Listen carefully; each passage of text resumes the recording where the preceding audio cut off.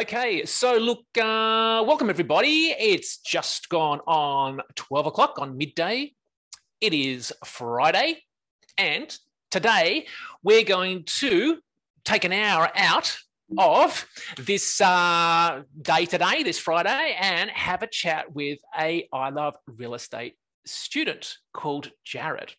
Now, Jared has been in the community quite a number of years, and he's got a really interesting, different story. And this is the thing that I've got to say I love about the I Love Real Estate community is every student who comes into the community has their own reasons about why they join. They're also coming into the community for a variety of different situations they want to solve. There are some common themes, but with these kind of success stories that we've been doing, I always find it fascinating to gain another insight, another point of view, another way of how someone has taken advantage of Dimpler's training and turned their life around. And this today, you're going to get another perspective, another fascinating perspective. So, Jared, you're here. You're here, yep. And you're ready to go to have a chat, aren't you? Totally ready. Awesome, man. Awesome. Well, look, thank you so much for taking the time out to join us today. And what we want to do is let's just get straight into the questions and then give us a bit of an insight into your journey within the I Love Real Estate community, hey? Great. So from when we first start and when we first kind of join the community, it's always interesting to find out, where were you at, where were you at before you joined? Because it's kind of like everyone joins for a different reason. Everyone's coming into the community from their own perspective. Where were you coming from? So I'd been a full-time employed public servant for quite a long time, worked in IT. I'd pretty much been working since I left school, never went to uni or any of that sort of stuff. And I got sick of that and decided that the answer to that was to go and run my own business. And I picked a really good time right into the GFC. So I set up this business with debt, equipment, and need to make money. And then I also followed it up with having our first kid at the same time, because got to have some motivation in it. And the GFC just tanked that business. So we went in with, we had a little bit of property at that stage. My wife and I had both been well employed and we had a little bit of money behind us. But by the time we finished paying off the equipment loans and sold off the equipment and shut down the business and everything else like that, I'd lost the house that I had brought into the marriage and had to sell that to pay out quite a lot of that debt. And we had a little bit of investment property left, the house that we lived in, and I had to go back to IT work. But at this stage, I was no longer in Canberra where you get paid quite well for that. I was in Newcastle. And you don't get paid real well for that. And so I was on about the same money I'd been on 10, 12 years earlier when I joined the public service. And I now had a family to support. So, yeah, that was a good way to start my business career. Tough, hey, man. Okay, that's a tough one to get to get started. Now, but yeah. From your side of things, obviously you'd already had a little bit involved with property, hadn't you? So that was it was not kind of new to you. Can you give us a bit of an insight into, like, were you like a full-time investor or something? To what extent did you involve yourself with property investing prior? Yeah, so I come from a family where my dad always owned property. My mum used to do a bit of maintenance and collect rent and that sort of stuff. But it was always seen as something on the side and maybe didn't quite understand the economics of why. So like I'd always bought, like my first home when I moved out, it was mine. I bought it. I was able to save money and do things, but I wasn't really very sensible at paying anything down. I was particularly good at taking equity and using it for more fun things than property. I had managed to get between my wife and I, we'd managed to build up a little bit of a property portfolio. We had probably 3 rental properties at that stage. They were all pretty highly leveraged. So I was comfortable. They're all in our name completely. Like there was no asset protection here. None of that. So like we're okay from that perspective, but the business kind of ate a chunk of our equity, and one of the properties in particular was highly negative cash flow. And, so I'm earning less money than ever, living in a city where we don't particularly know a lot of people. And our property strategy wasn't particularly active. It was more of a buy and hold and hope things go up and maybe at some point they'll make some money.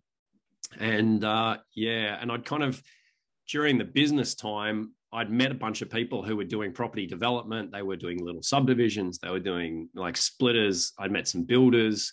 And I thought, well, okay, so there's this whole other side to property that I didn't really know anything about. And I'd never really had that as my mindset. That wasn't my family's background or anything. And that was when I saw one of Dipner's ads in somewhere, can't even remember where I saw it, and went and saw her at a club in Newcastle for one of the one-day events. Wow! So it's pretty much right at the time where you needed a change. she kind of appeared, and she has a way of doing that as well. Those ads, I think John has something to do with that. Those ads get everywhere. Yeah, they like even now, like my Facebook thinks I'm really keen. So like the amount of Dipner ads I see in my Facebook, but so, this was pre-social media. It was I remember it was a printed ad. But it was just, and it's like with a lot of those ads, you go, oh, too good to be true. It's free. I can give up a day for free. And once I kind of did that 1-day course, I'm like, oh, this is actually really seems like decent content. But as I said, like we just had this business go broke. We weren't earning a lot of money. Like that cost for that initial fee, it was just Ultimate that we signed up for. And that was a pretty scary fee. Like, I'd sold my motorbike when my daughter was born. I'd sold my motorbike to pay the bills. Wow. Okay. I was driving a beat up old, I was driving a beat up old Commodore that my brother-in-law had given me, which some bugger stole off me at some point. I walked out of work one day and it wasn't even there.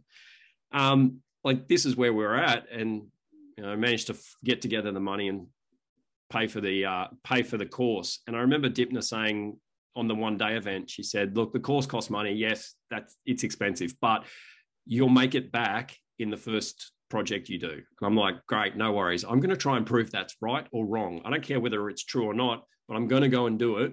And if it's not right, I'll have something to say about it. So, yeah. So what have you got to say now, Jared? Well, look, we made money off the first one. Yep. The first project we brought was on the mid-north coast of New South Wales. It was a dual income property that had been a little bit let go. So we did a reno and I managed that all myself. I went up there and worked on it and took the kids up with me at times and got it done as quickly as I could. It took me about a month to get it sorted and get new tenants in there. We upped the income on it a chunk, which was great. And that property's kind of, while it hasn't been great for capital gains, except maybe the last couple of years because everything has been,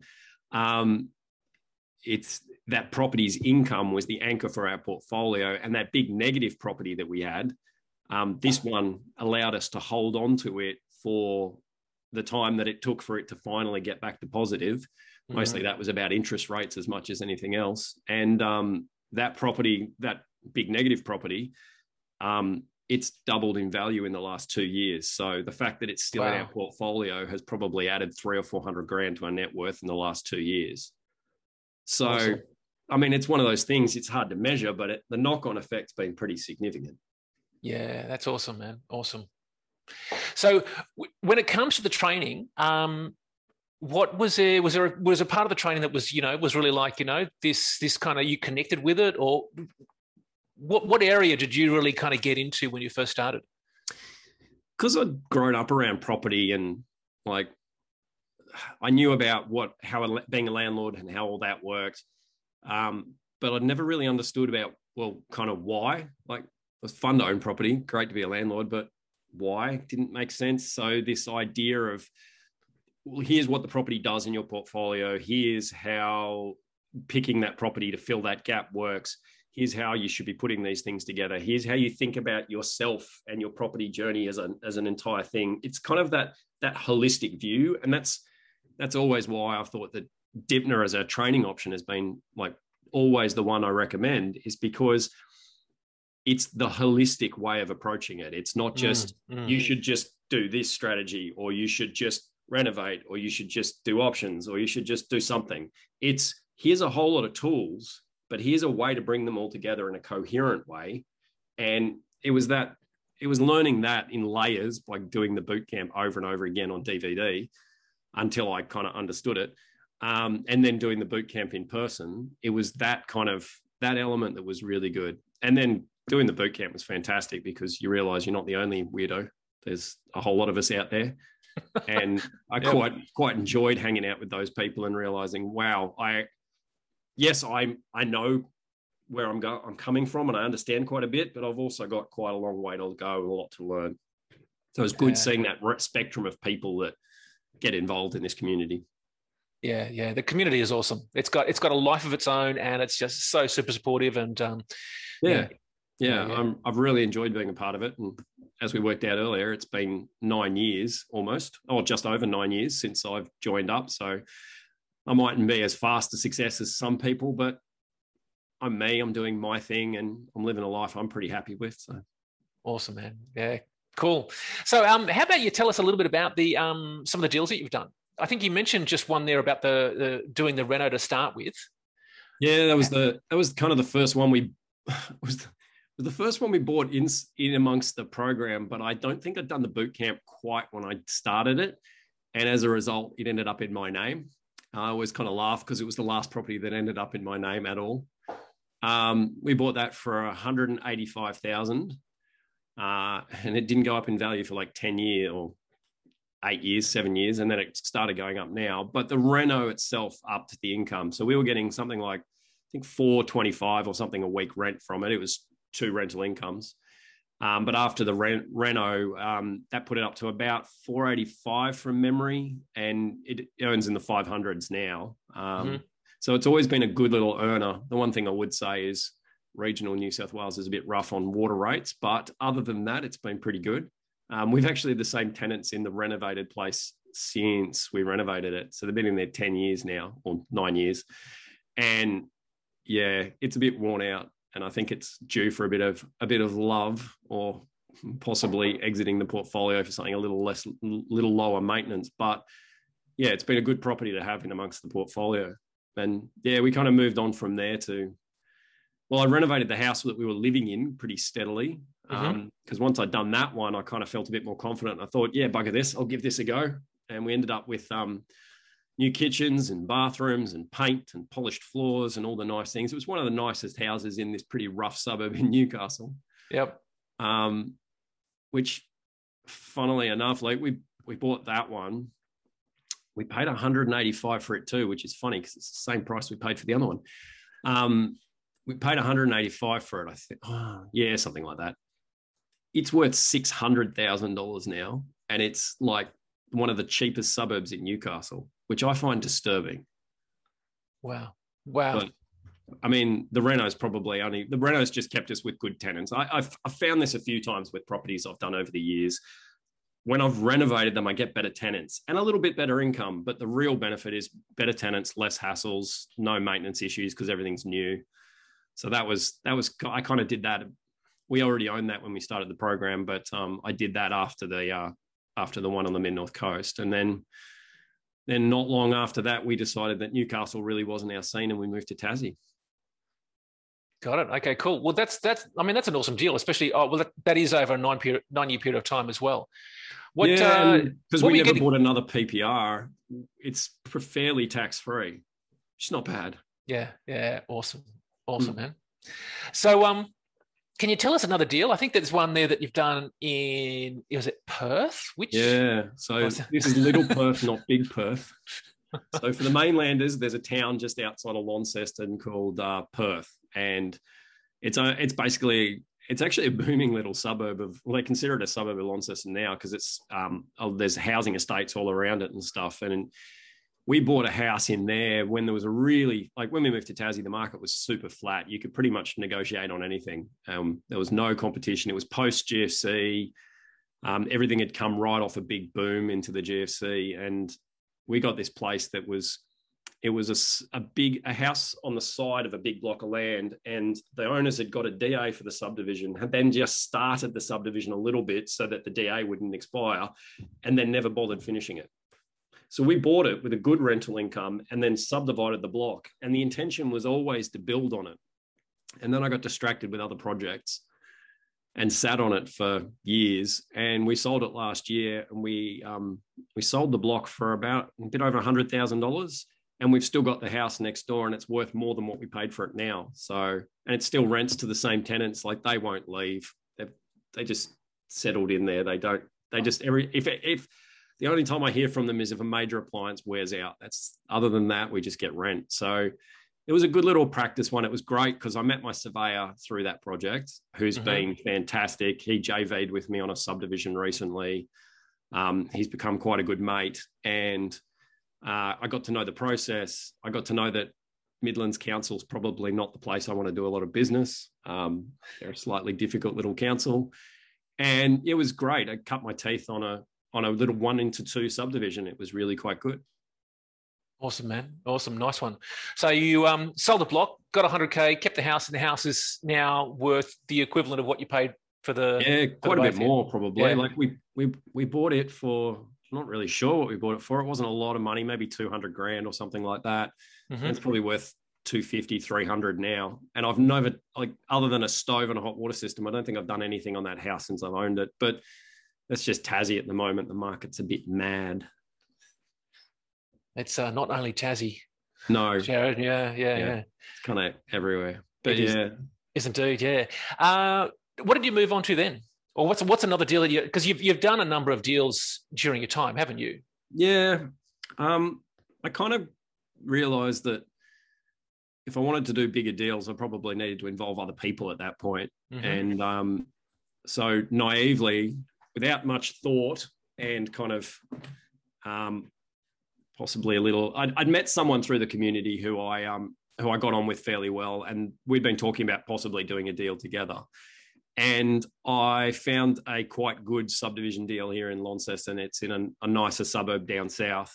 And it was this weird sort of setup with a house at the front, but then completely separate access to this massive chunk of land at the back.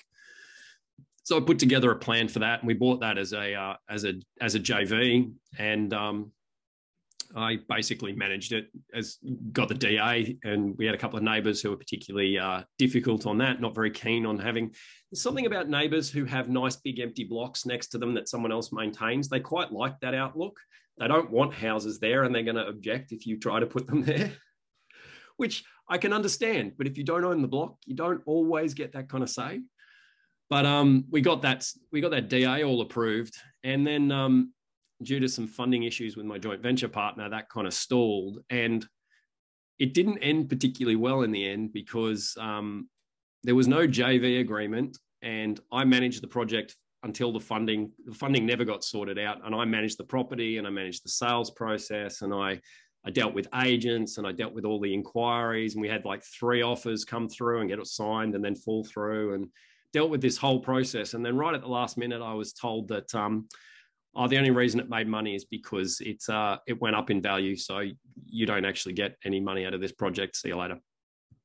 So my lesson from that was when you're doing a JV, probably have a really ironclad JV agreement, and the training is really clear on that. Ultimate taught me that. I just thought maybe I knew better, and saving $5,000 on a JV agreement would be a good idea. Not really a good idea. So I've never done a JV agreement since without a proper agreement, and certainly I've learned a lot about that because I've done several since. But it's worth taking the time to have a proper agreement, have it all written out, be really, really clear about where everyone stands. Even if you're verbally clear with everyone, if it's not written out, people change their interpretation over time. So, that was an expensive experience, but learning experience. Lesson learned, hey? Lesson learned. Yeah. And once the reality is, like the course costs money, that lesson costs money, but I've made far more out of the lesson than the money I lost out of that project. So the next JV deal that I did, I made triple, quadruple what I lost on that deal. And it went really well because of the experience of that loss, and because of putting the JV agreement together well, and because I knew how to run a project properly. Yeah.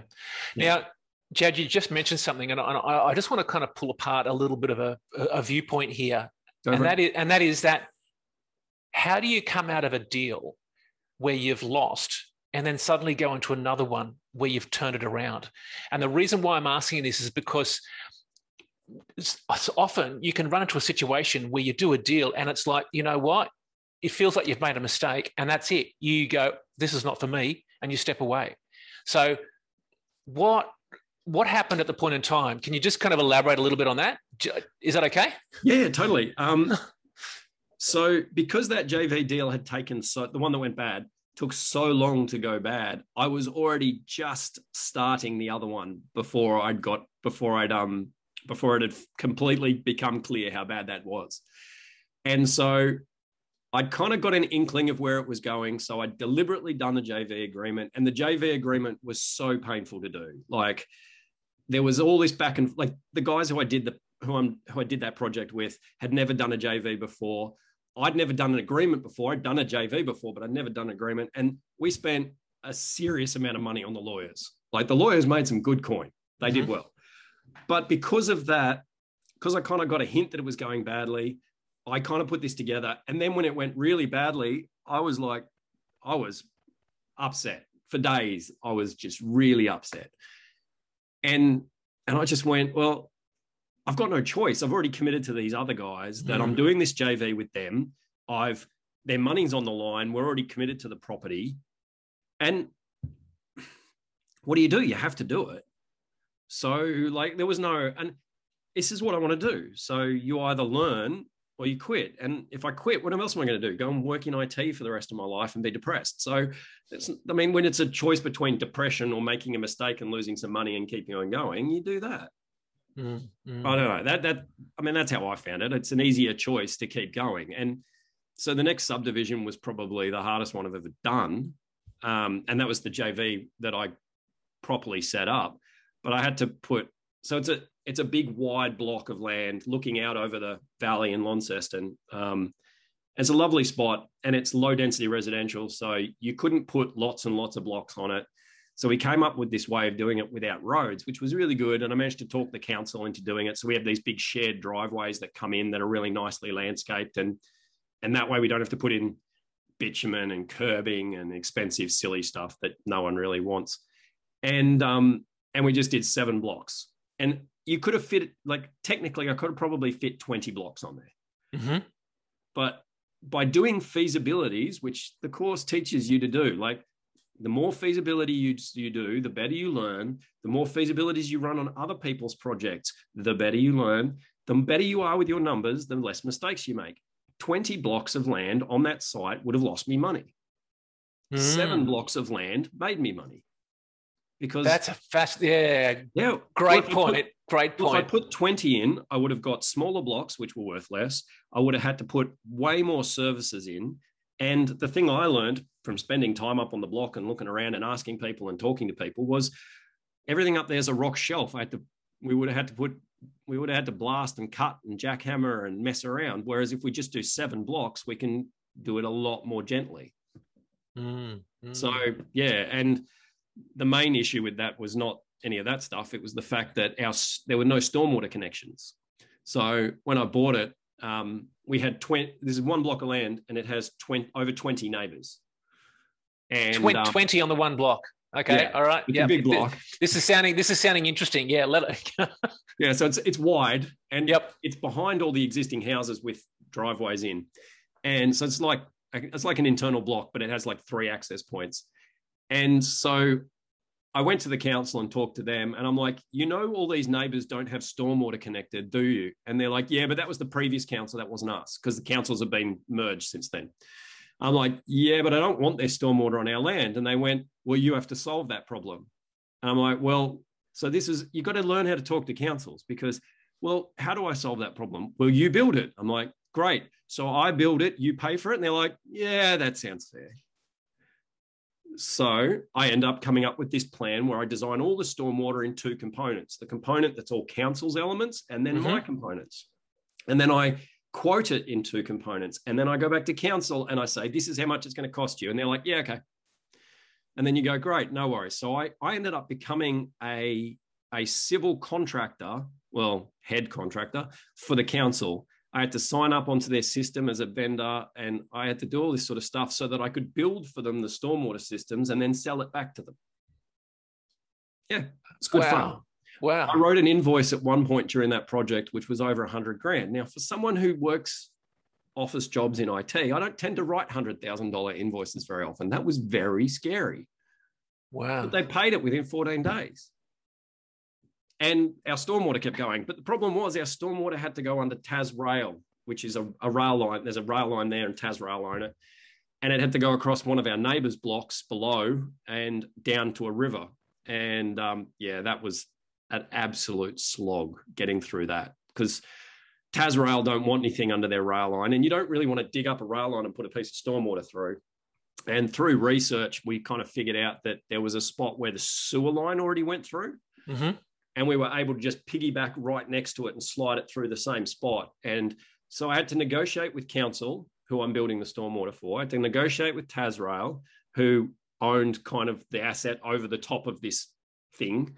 And then I had to negotiate with Taswater, who own the sewer line, because you're not meant to put stormwater on top of sewer lines. So we had to keep them as far apart as possible. And I reckon I probably made 50 phone calls just to get that one little piece of the development approved. It was amazing. And then right when we started digging it into my neighbour's block, he kicked all my civil works guys off his block and said, "No, you're not allowed on here. I'm not happy with this."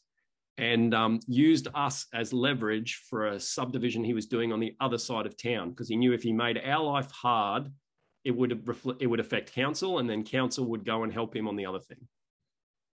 Used us as leverage for like 2 weeks on the council. Wow. So yeah, it was good fun. How did you, when you run into things like that, what kind of, I mean, obviously you're committed, you've got to keep on going. But how do you approach when you're coming up against so many kind of obstacles?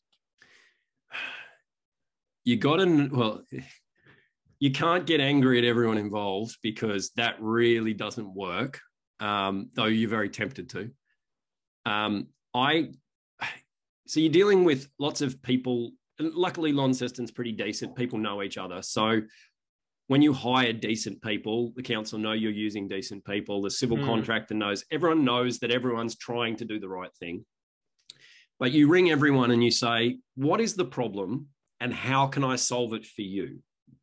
And then you ring the next person. "What is our problem and how can I solve it for you?" And then you work out all those people and you talk to them all. And then you go, "Great, here's what I think might be a solution." And then you ring them all again. "Here's what we think might be a solution. Does that work for you?" And you do this over and over and over until you find the path that actually works. Because I kind of figured in some way, there's a way where we can get stormwater off this hill, down this thing, under the rail line and down the valley. There's a way to do it that everyone will sign up on. I just had to find what that was. And with the neighbour, who is a very aggressive older gentleman who owns a lot of property in Launceston, and he's belligerent and aggressive. That's his technique. He'll deal with everyone like that. It's not personal. He's just rude to everyone. I found that the best way to deal with him was to hire a civil contractor who's related to him. Well, luckily, the civil contractor, who I quite like, he's married to his niece. So it worked really well, but you just had to learn how to manage them. And then dealing with the council, I finally found one guy in the council who's they call them powder monkeys, which is a great term. I absolutely love it. They're guys who blow stuff up. Yep. So he used to be a blaster. That was his job. So ex-powder monkey, nice guy, but massively high standards. He's really, really, really finicky. My plumber doesn't like him because he holds my plumber to the absolute highest standards.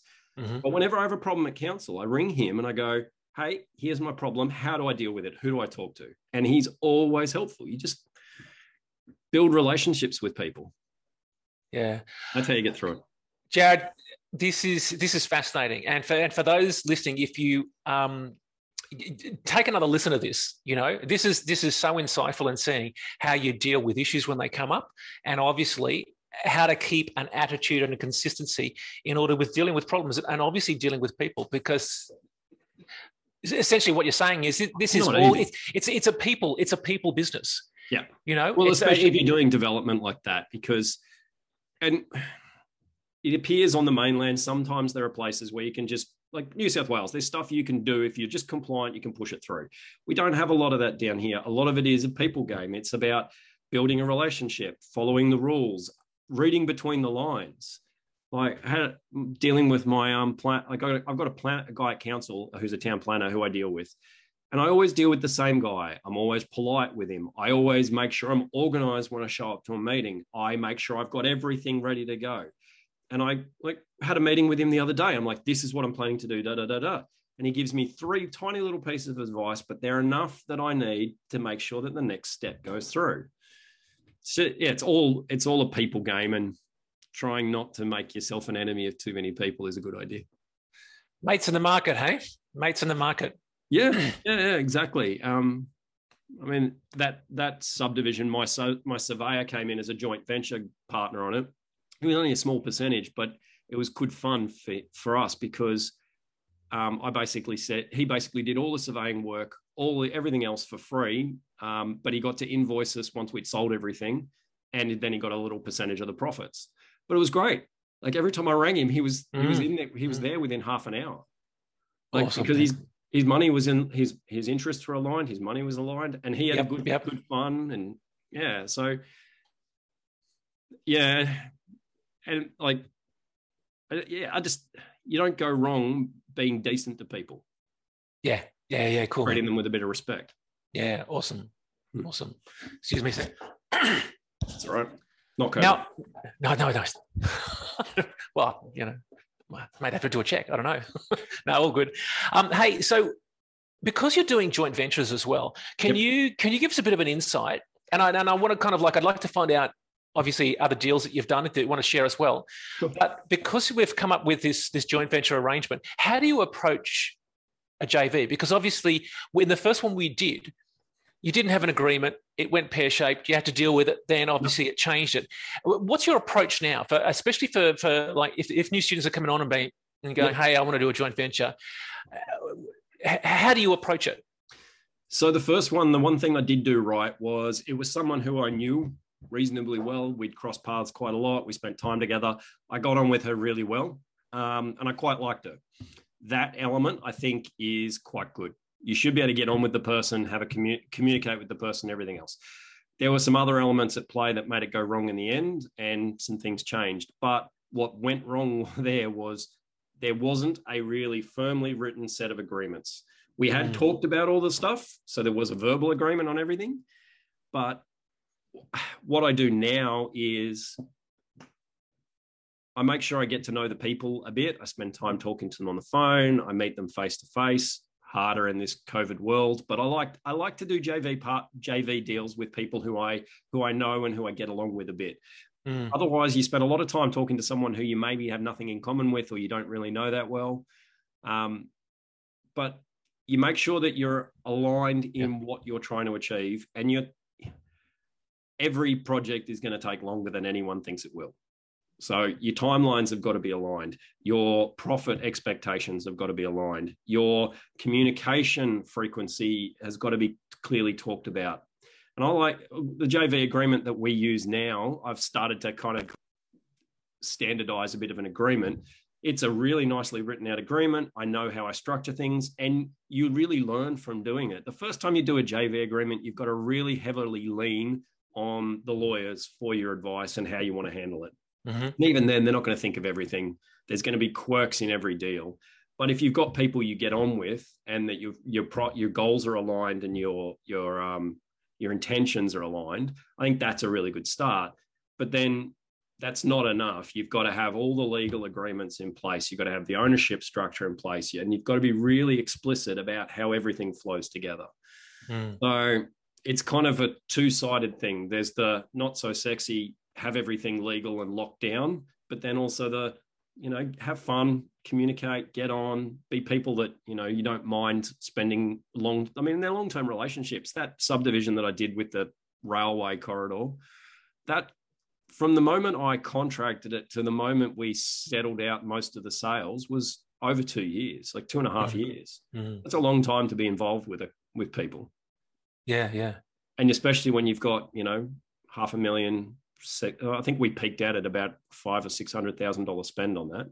Yep. No, past the block. So yeah, probably $750 spend on that project. So that's a lot of money if someone's to have in your hands and be responsible for.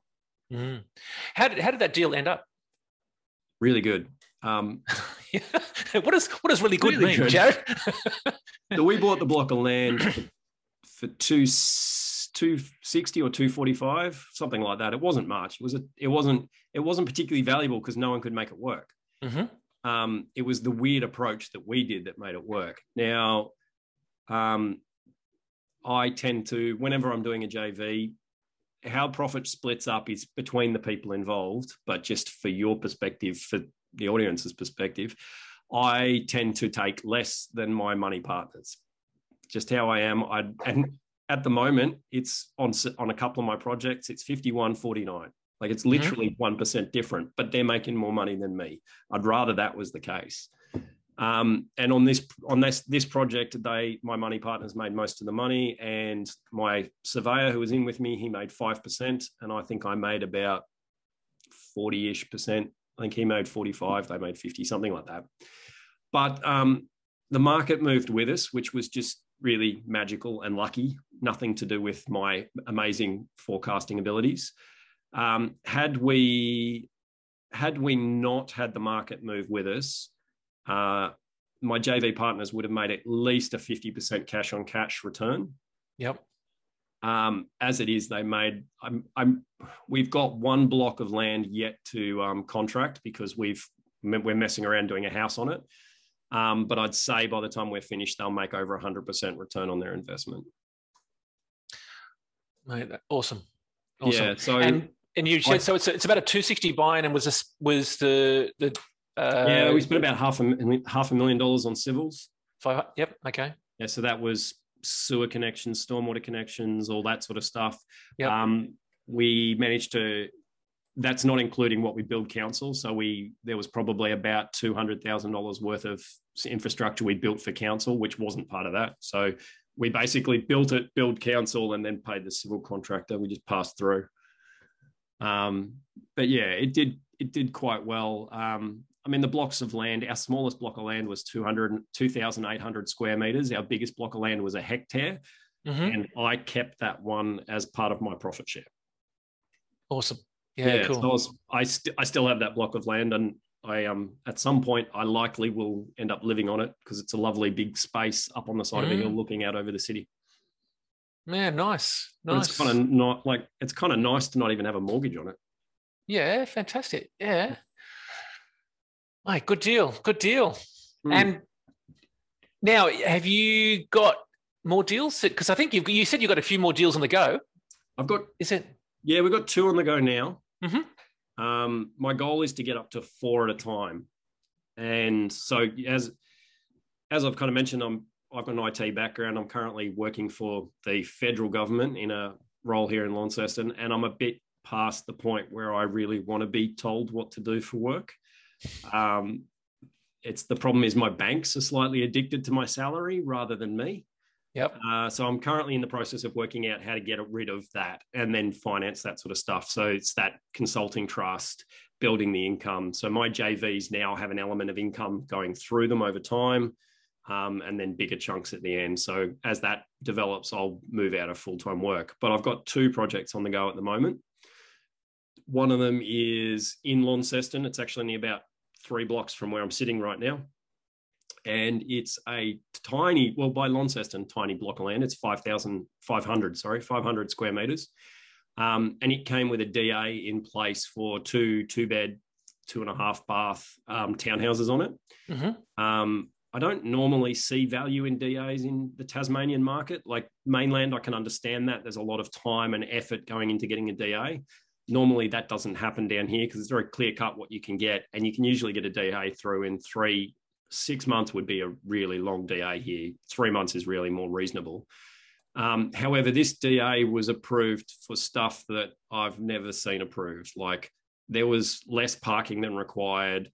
It had more density than was normally allowed.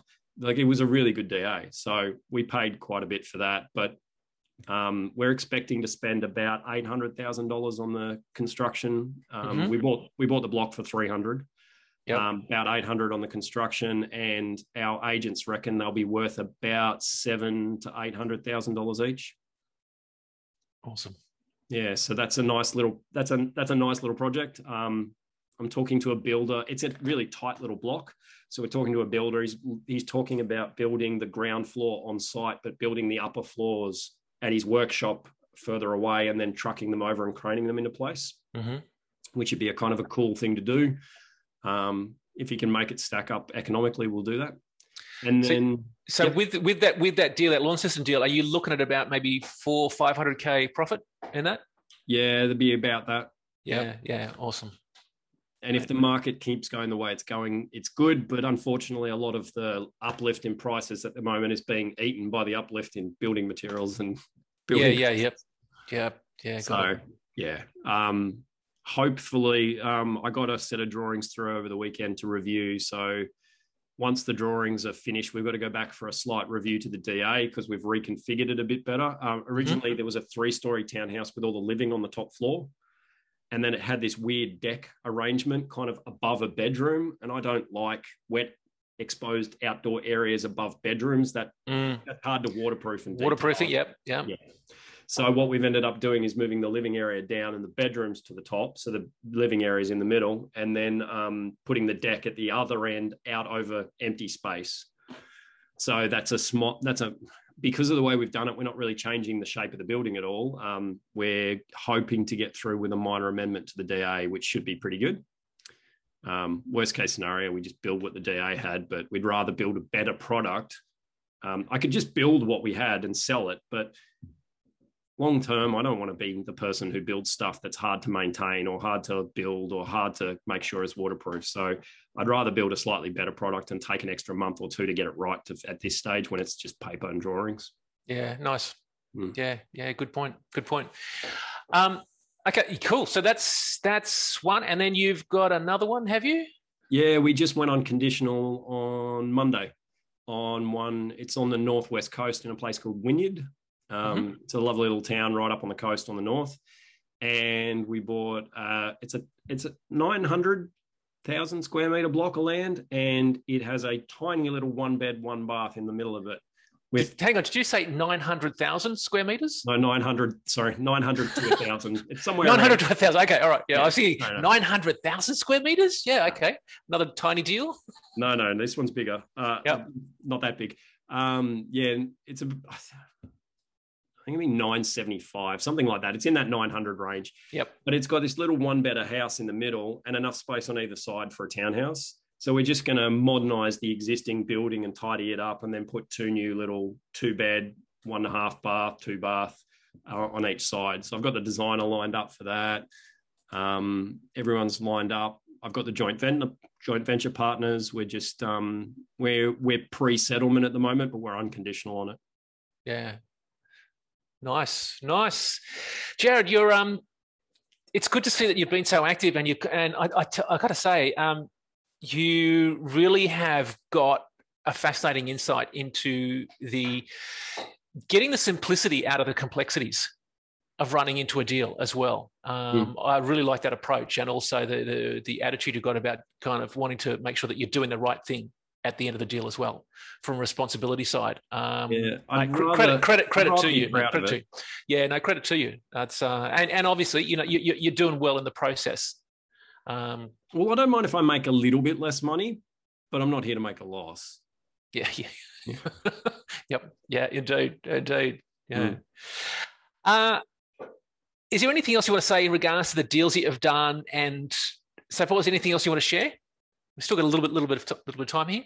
No, well, there's a few other little things we've done. I've started to be interested in commercial a little bit. I bought my first commercial place late last year, which is a little butcher shop in rural Tassie, which has been very interesting. I didn't know how much cool rooms cost to have rebuilt. Is another learning experience? It was, yeah. I bought this butcher, and the contract was really, really vague about what I owned, and it turned out by the time I bought it, I owned the business name, the business, all the equipment, and the building. Wow. Yeah. Okay. Problem is that when one of the cool rooms blows up, the $10,000 cool room replacement bill is yours, not the tenant's. Got it. Okay. Yeah. So that was good fun, but I bought it for $185 and it rents for $360 a week. So it's a good way to learn about commercial without losing any money at the same time. Mate, awesome. Yeah, so that, I mean, that's good fun. I'm learning about that at the moment, but I like my property development. I enjoy that. So I like subdivisions and I like development work. It's creative. Yeah. Mate, nice, man. So, uh, how is your life different now? Yeah, well, I can actually, when I started, I was barely making ends meet. Certainly couldn't afford to do almost anything we wanted to do, and couldn't even consider leaving work. I had to absolutely squeeze any property stuff I did in around that day-to-day job. Whereas now I'm kind of at the point where we make enough money outside of this. Well, property actually, one of the big things early on is that little bits of extra income was what allowed my wife to stay home and look after kids, because we didn't want to pay someone else to raise our kids. So that was probably the biggest early benefit, was the fact that only one parent had to work, and she was always happy to be the one who was at home. Now that she's kind of gone back to work, we don't really need the salaries that we had, and we've got so much rental income that we're kind of at the point now where we can choose a life that we want to live. Like, I just finished school holidays with the kids, and I took days and days off every week, and went riding mountain bikes with them during the day. And it's really nice going out to the mountain bike tracks on a Tuesday because they're really quiet. Being able to do that sort of stuff with the kids and not even worry about whether I'm getting paid or not because rent's still coming in is really nice. So yeah, this next couple of years transitioning to full-time property stuff will be, or the next probably 12 months, will be the interesting one. So you're looking at wanting to transition formally out of work in about 12 months' time? Yep. Yeah. If I'm still being paid to do IT work in 12 months, I'll be a little disappointed. Yeah. Mate, nice, Jared. Awesome. And then how does everything stack up for you? Like, can you give us a bit of an overview from a portfolio side of things? How have things changed? Because when you first started, obviously you came in, you had 3 houses. If I remember correctly, 3 houses, and it was negative. Pretty leveraged. And you had some negative gearing there, as well. Yeah. Look, they were pretty leveraged, so like the negative gearing hurt and everything else. But I did a quick bit of math. They were worth about $700,000 when we joined this community. Mm-hmm. But we probably had them leveraged up in the 90% LVR range back then. Wow. And steadily over time, with property values going up and everything going on to P&I, and like we just didn't fight that in the end. We found we got cheaper interest rates. I did a little video on it. I actually shared it on the community a few years ago, where I rang ANZ and I did a deal. I went to P&I, but the discount on the rate was so much that it really cost me almost nothing. And I've been steadily paying that property on P&I ever since. So like our LVR at the moment is it's about 44-45%. So, and our property portfolio that we're holding at the moment is about 3.5 mil. So nice. Yeah. And our rental income off our current set of properties is about 175,000 a year. So that's not too bad. I mean, a chunk of that obviously goes to servicing debt and other stuff like that. But as we deleverage more and more and more of that income will just get allocated to whatever we actually want to do with it. Right. Awesome. Such a great result, hey? Yeah, look, it's been a slow kind of process, but the compounding has really started to show up in the last couple of years, because we're now into some of our loans we're paying off every mortgage payment that goes on it, more than half of it's paying off principal. Yeah. When you see that, your principal goes down so fast. And then to have that combined with rent values all going up and interest rates low and rents all going up, it's been a really perfect storm for the last probably 2 years. And you kind of go, I mean, we're just really lucky to be moving through this part of the market right now. Yeah. And Dimna, for those of you who've been listening in as well, Dimna has been talking and using that exact term, perfect storm, at least for the last 4 or 5 years as well. So, yeah. Well, yeah. And it's funny, during COVID, I was trying to get finance for stuff and the banks were like, oh, yeah, but you're too rental heavy. We keep and they keep shading on my rental income. I'm like, I haven't had a single tenant miss a rental payment during COVID, yet I know people who've lost jobs, and you'll take my salary every day of the week, but you shade the hell out of my rental payments. like it doesn't make any sense. Yeah. And so like we went through COVID and like incomes didn't get hurt. We're pretty bloody lucky in that respect, but having this rental portfolio gives us a really good piece of insulation from a lot of what goes on in the world. Yeah, nice. And that would give you such a different approach to life as well. Oh, you can sleep a lot better. Yeah, and like, I mean, we were meant to be traveling a lot more with the kids, but well, that doesn't happen anymore. But it's right. I mean, I can choose to. I maybe about a year or 2 years ago. 2 years ago, I changed jobs because I was working an hour out of town. I was spending an hour and a half, 2 hours a day in the car.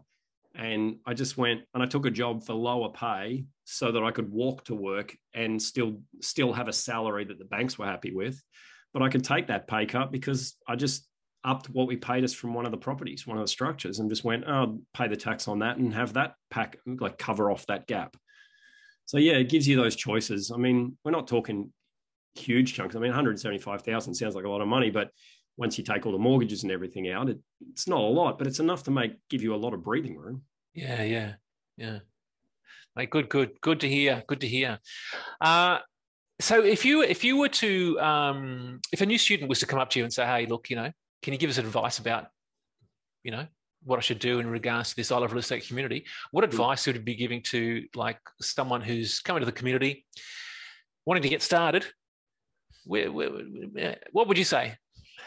The thing I keep finding is that I often find people who they want to go and take action straight away, whether they're in the community or not. I want to buy a property. I really think I should get into property. Great, no worries. Go and learn something.